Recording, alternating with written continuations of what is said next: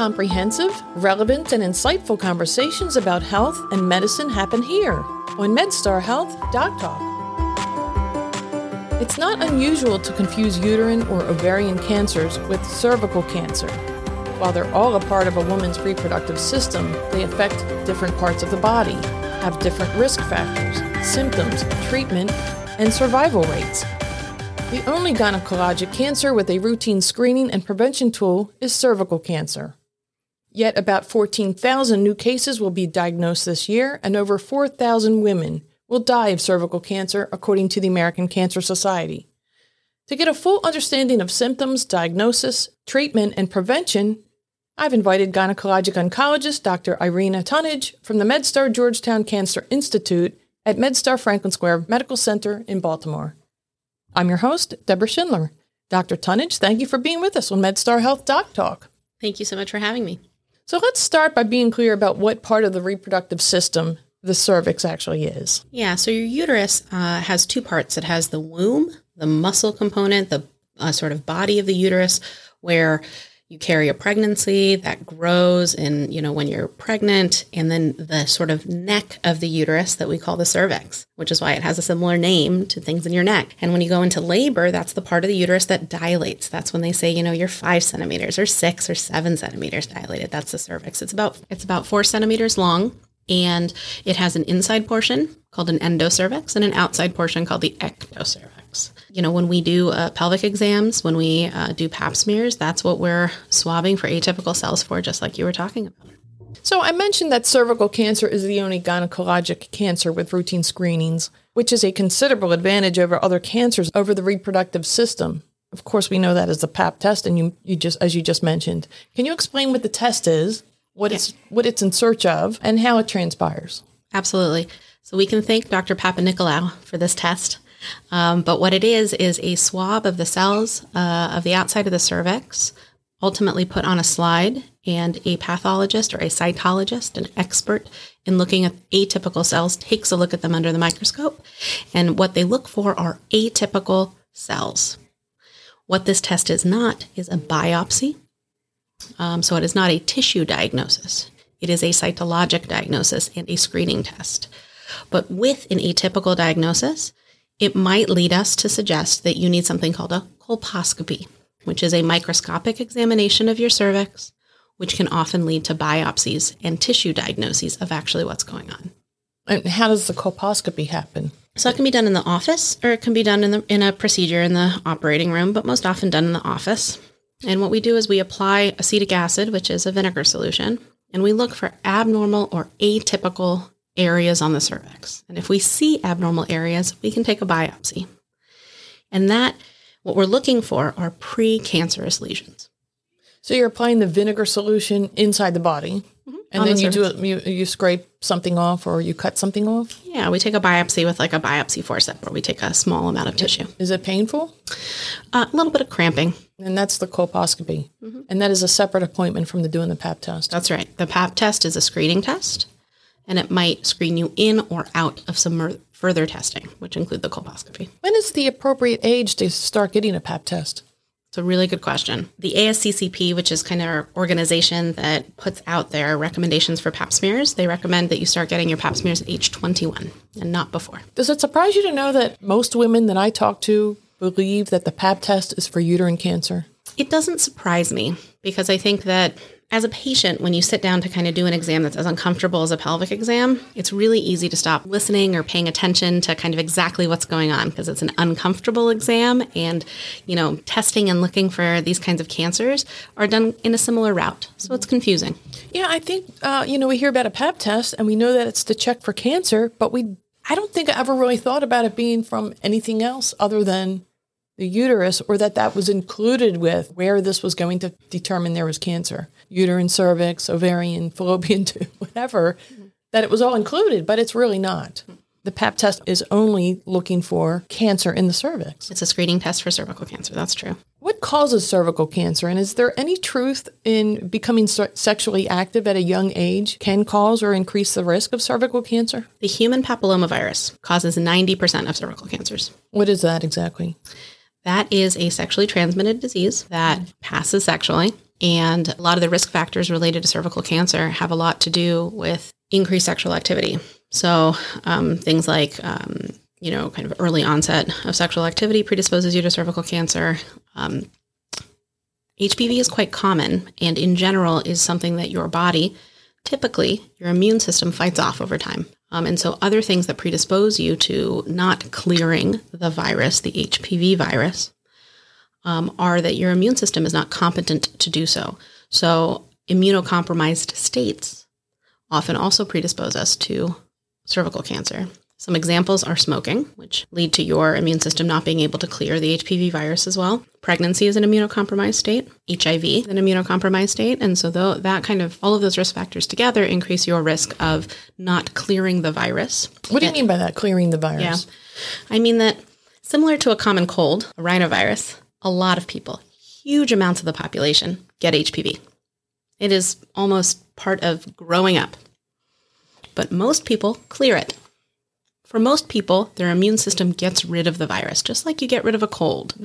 Maybe not over 7 to 10 days like your regular seasonal cold, but in general, you get rid of it. The trouble, the precancerous changes and the cervical cancer come if you aren't able. You as a human, as an immune system, are not able to clear that virus. And that virus stays in those cells and it causes those precancerous and eventually those cancerous changes. I did not know that you can clear it. That is... Oh yeah, most people do. What's even more exciting is that there's a vaccine that helps your body know about it and clear it better and faster. Let's talk about that vaccine. Who should get the vaccine? Oh, who shouldn't get the vaccine? Everyone should get the vaccine. So the FDA has approved the vaccine for up to 45 years old. In general, this is an intervention that it's mostly from a pediatric standpoint. Most kids are getting it between the ages of 9 and 13. Boys and girls. I would love for boys and girls to get it. That would be fantastic. Does it seem to be encouraged more for girls than for boys? Yes. Yeah, why is that? Well, because HPV has a direct association with cervical cancer, and although there is a small association with penile cancer, it's not really the same risk factors. It's not really the same disease. And that just has to do with, the genitalia and the way that certain cell types exist in the genitalia. And if you get the vaccine, does that mean you can't get cervical cancer? It doesn't mean that you can't. There are no absolutes in medicine. Okay. But it does mean that you are preventing, or rather you are arming your immune system with the ability to clear the human papillomavirus. So you're reducing the risk. Reducing the risk. Would you know if you have HPV? Are there symptoms for that? So when we do a pap smear, depending on your age, we often also test for HPV. And in fact, the inability to clear HPV seems to be the driving force behind the development of cervical cancer. So there are some places, depending on access to certain tests, that do HPV-only testing. So if you have HPV, is it treatable? I don't know how to You can that. You can get rid of it with some medication. Not quite. Not quite. There isn't a medication that I can give you to get rid of HPV. You can reduce your risk factors, or you can arm your immune system to clear it better. But if that HPV has caused changes to your cervix, then I can treat that. You're right. There's not a pill that I can give you to get rid of your HPV. So it's not like other STDs where you would take an antibiotic? No, it's not. That's alarming. So the pap smear accuracy is about 60%. What about HPV testing, which looks like there's a DNA test for the virus? So that's an incredibly accurate test that gets added on to some pap smear. For whom would it be added on? So before age 21, the recommendation is for cytology only, which means just the pap smear, just the cells that you look at under the microscope. No HPV testing.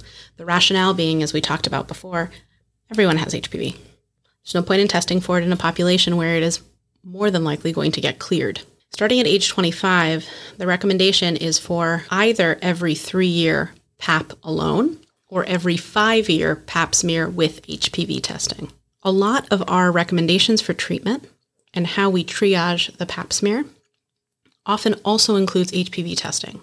For example, if you are doing a pap smear only, let's say you're 21 years old, you've gone to your doctor, they've done a pap smear only, if those cells come back in an abnormal fashion, that test is automatically coded to reflex to an HPV test. That test is automatically coded to reflex to an HPV test, which means that you're going to get information both about the atypical cells that you see and whether or not the high-risk HPV virus exists.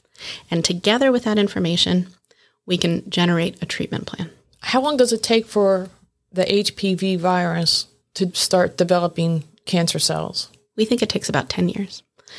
But it does so through atypical precancerous changes, which is why going to your doctor and getting the screening test is so important. Once a year? Well, no. Once a year you should go to your doctor, but the pap smear isn't necessarily annual. It used to be, but it's not anymore. Oh. So there's a common misconception. Some people get annual tests for different reasons, but for your regular screening, it's either every 3 years or every 5 years. No matter what your age is? Mm-hmm.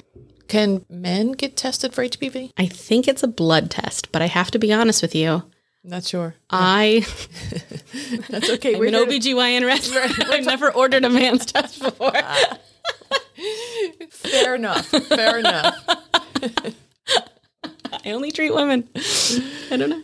Well, we always hear this advice about know your body. Know your body. When something isn't right, go get it checked out. What should women be aware of as a warning sign when it comes to cervical cancer? What are those symptoms? Sure. So I think the first thing that I want to say again is how important screening is, which does not answer your question directly. But if you are within the sort of guidelines of screening, the chance of sort of missing a precancerous lesion on its way to cancer is markedly lower. Symptoms of cervical cancer not to ignore are painful sex, bleeding after sex. Those are not normal. Those are things that you should make sure that you see your doctor about. You know, if a pap test comes back inconclusive twice, and I'm referring to someone that I know, she had one, 6 months. They said, come back in 6 months. Now, I would prefer that to just get another one right away, but they said, come back in 6 months. The next one came back inconclusive. Come back in 6 months. Yeah, it's a little bit difficult. You have to kind of look at the patient themselves because you kind of have to figure out why your pap smears are inconclusive. You know, sometimes as women get older, there's a little bit less estrogen. There's some stenosis or scarring of the cervix. How does the scarring happen? Just it's normal. Sometimes, if you've had some procedures like hysteroscopy, through the cervix, or you've had IUDs or things that might, that go through the cervical canal that can cause a little bit of scarring. Or, if you've had procedures for atypical cells on your cervix before, that can also cause scarring. Can a cervix be removed? Yes, it can. That procedure is called a trachelectomy. We've kind of been talking a lot about precancerous lesions so far. But once you do have a cancer diagnosis, a cervical cancer diagnosis, sort of the biggest decision tree at that point is whether or not the patient in front of you has desires for future childbearing or not. When cervical cancer is in its early stages, surgery is the mainstay of treatment.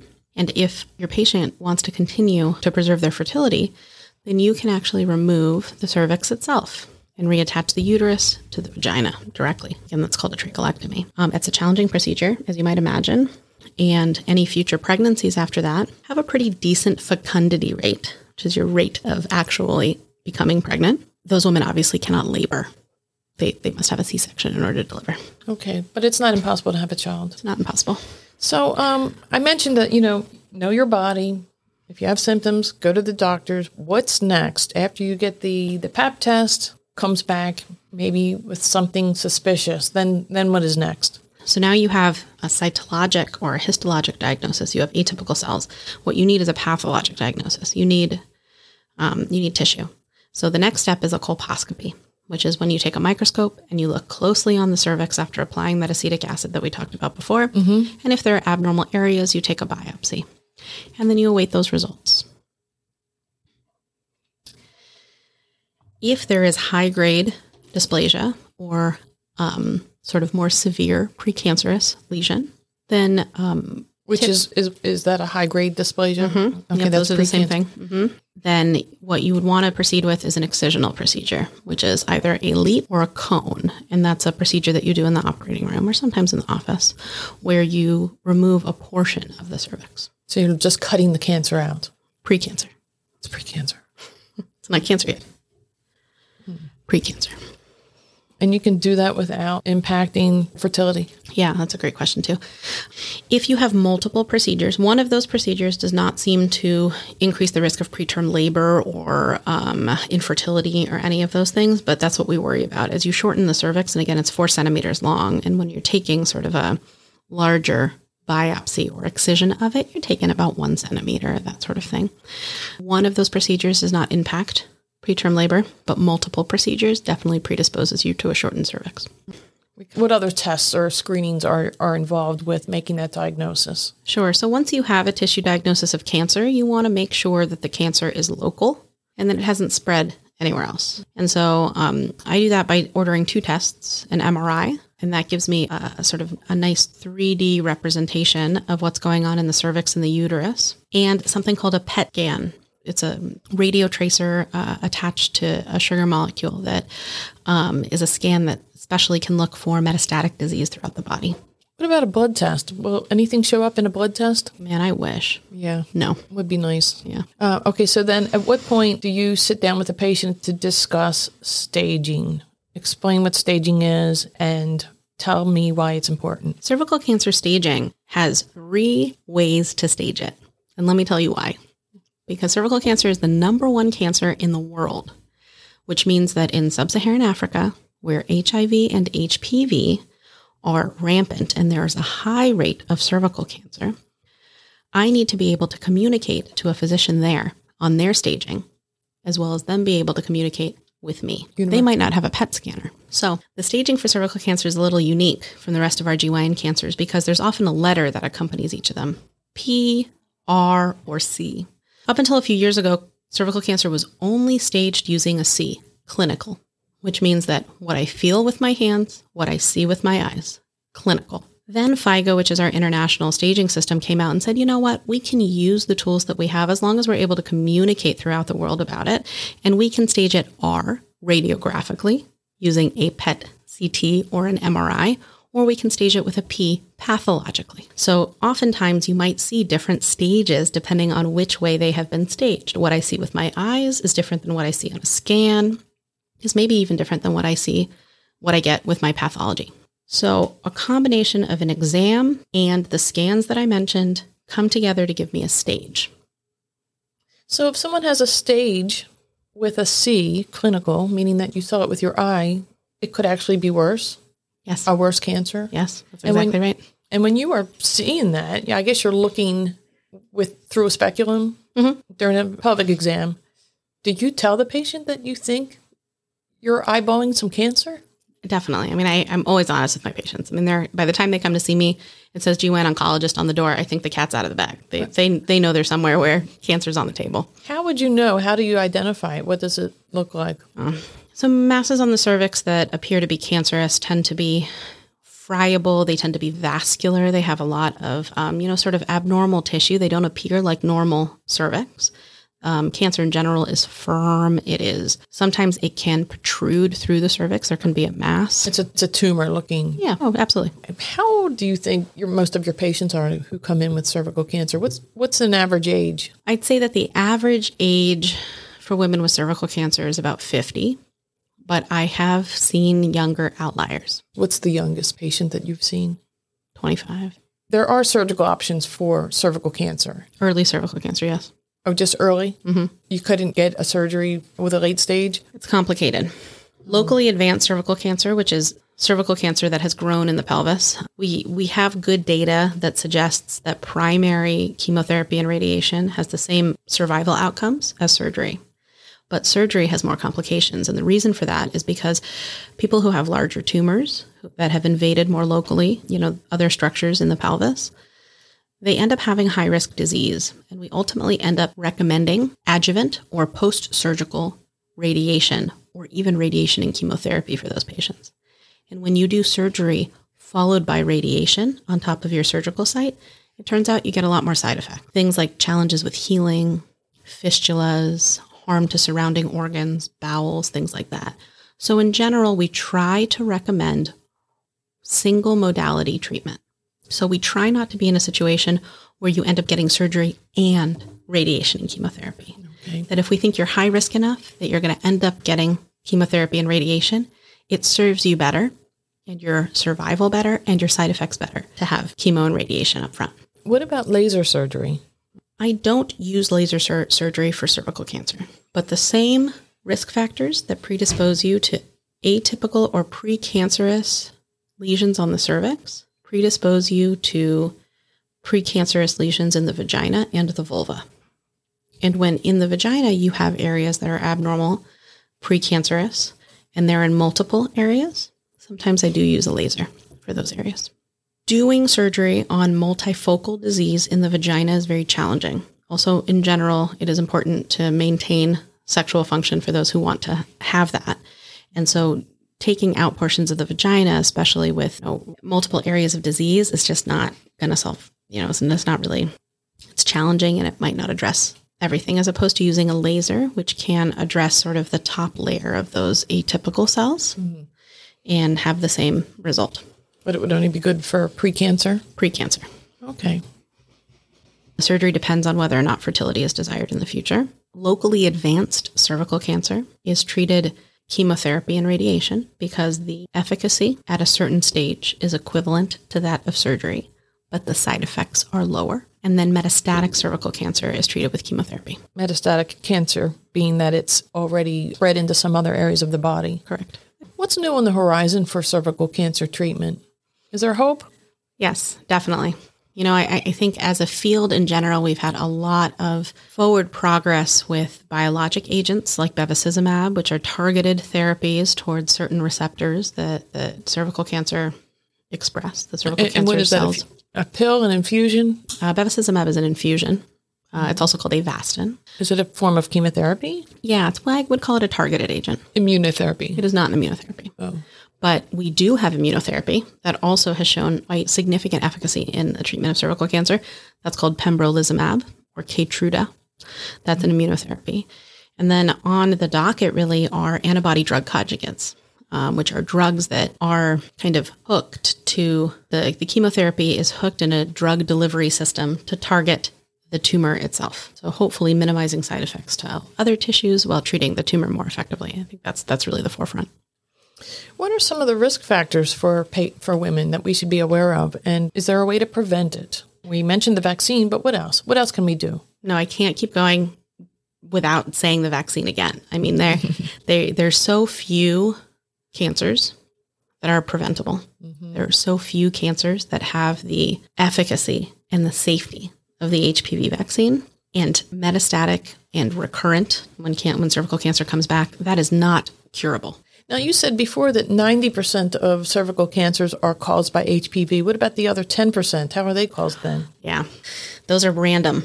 I mean, everyone in your body, you have genes that are responsible for holding back cancer. We have millions of cells in our body, and all of them are multiplying all of the time. And it is natural to have error in those cells. And just by random chance, most cancers are caused by genetic error. If you multiply enough times, you might have an error in a gene that prevents and protects you from cancer. And if that gene is mutated, there you go. You have cancer. Cervical cancer doesn't come with, hereditary genetics like ovarian cancer or breast cancer or pancreatic cancer. It doesn't have that. The risk factors for cervical cancer are HPV, smoking, and immunocompromise. And so, the first thing is don't smoke. The second thing is get your vaccine, although I think I should probably flip that order. Get your vaccine and don't smoke. I did read something that was very interesting I wanted to ask you about, and that is that for other cancers, ovarian and uterine cancer, having had babies or previous pregnancies are said to lower your risks for those types of cancers, but not true of cervical cancer. Why is that? This is a little bit of a sort of data gymnastics. So to be very clear, somebody who has cervical cancer and who is pregnant does not necessarily have a worse prognosis as somebody who is not pregnant. But the fact that you have had multiple pregnancies probably is alluding to increased sexual activity, which predisposes you more to HPV. So it's not the pregnancy itself. What's the takeaway for women? Get the HPV vaccine. Get vaccinated. Make sure that you're seeing your GYN for your regular screening. And please don't ignore symptoms. What made you get into gynecologic oncology? Sure. Well, I became a cancer doctor because I had family that had cancer growing up, and I kind of always knew that was going to be my passion. But gynecologic oncology is a unique field. It is the only field that does their own surgery and their own chemotherapy. And so the concept of having this sort of whole care of the patient, from the beginning of their diagnosis through surgery and treatment, and potentially even transition to palliative care, really appeals to me because I really value a close and a deep relationship with patients. And I really feel honored to sort of be conductor of their cancer care, not the continuity. And the continuity is important, but also, I am an expert in gynecologic cancers. I'm not an expert in other cancers. I don't know much about them in other places, but as far as gynecologic cancers, I am an expert in that. I'm an expert in the data that has existed. I'm an expert in what is coming out. I'm an expert in that surgery. And so I really get to own that whole care. And I think for the patient, it's also nice to have one doctor that takes care. Well, thank you for all that you do. Of course. We've been talking with Dr. Irinia Tunnage at MedStar Franklin Square Medical Center in Baltimore. Thank you for sharing your expertise with us today here on MedStar Health DocTalk. For more information on cervical cancer or to schedule an appointment, call the MedStar Georgetown Cancer Institute at 443-777-7990.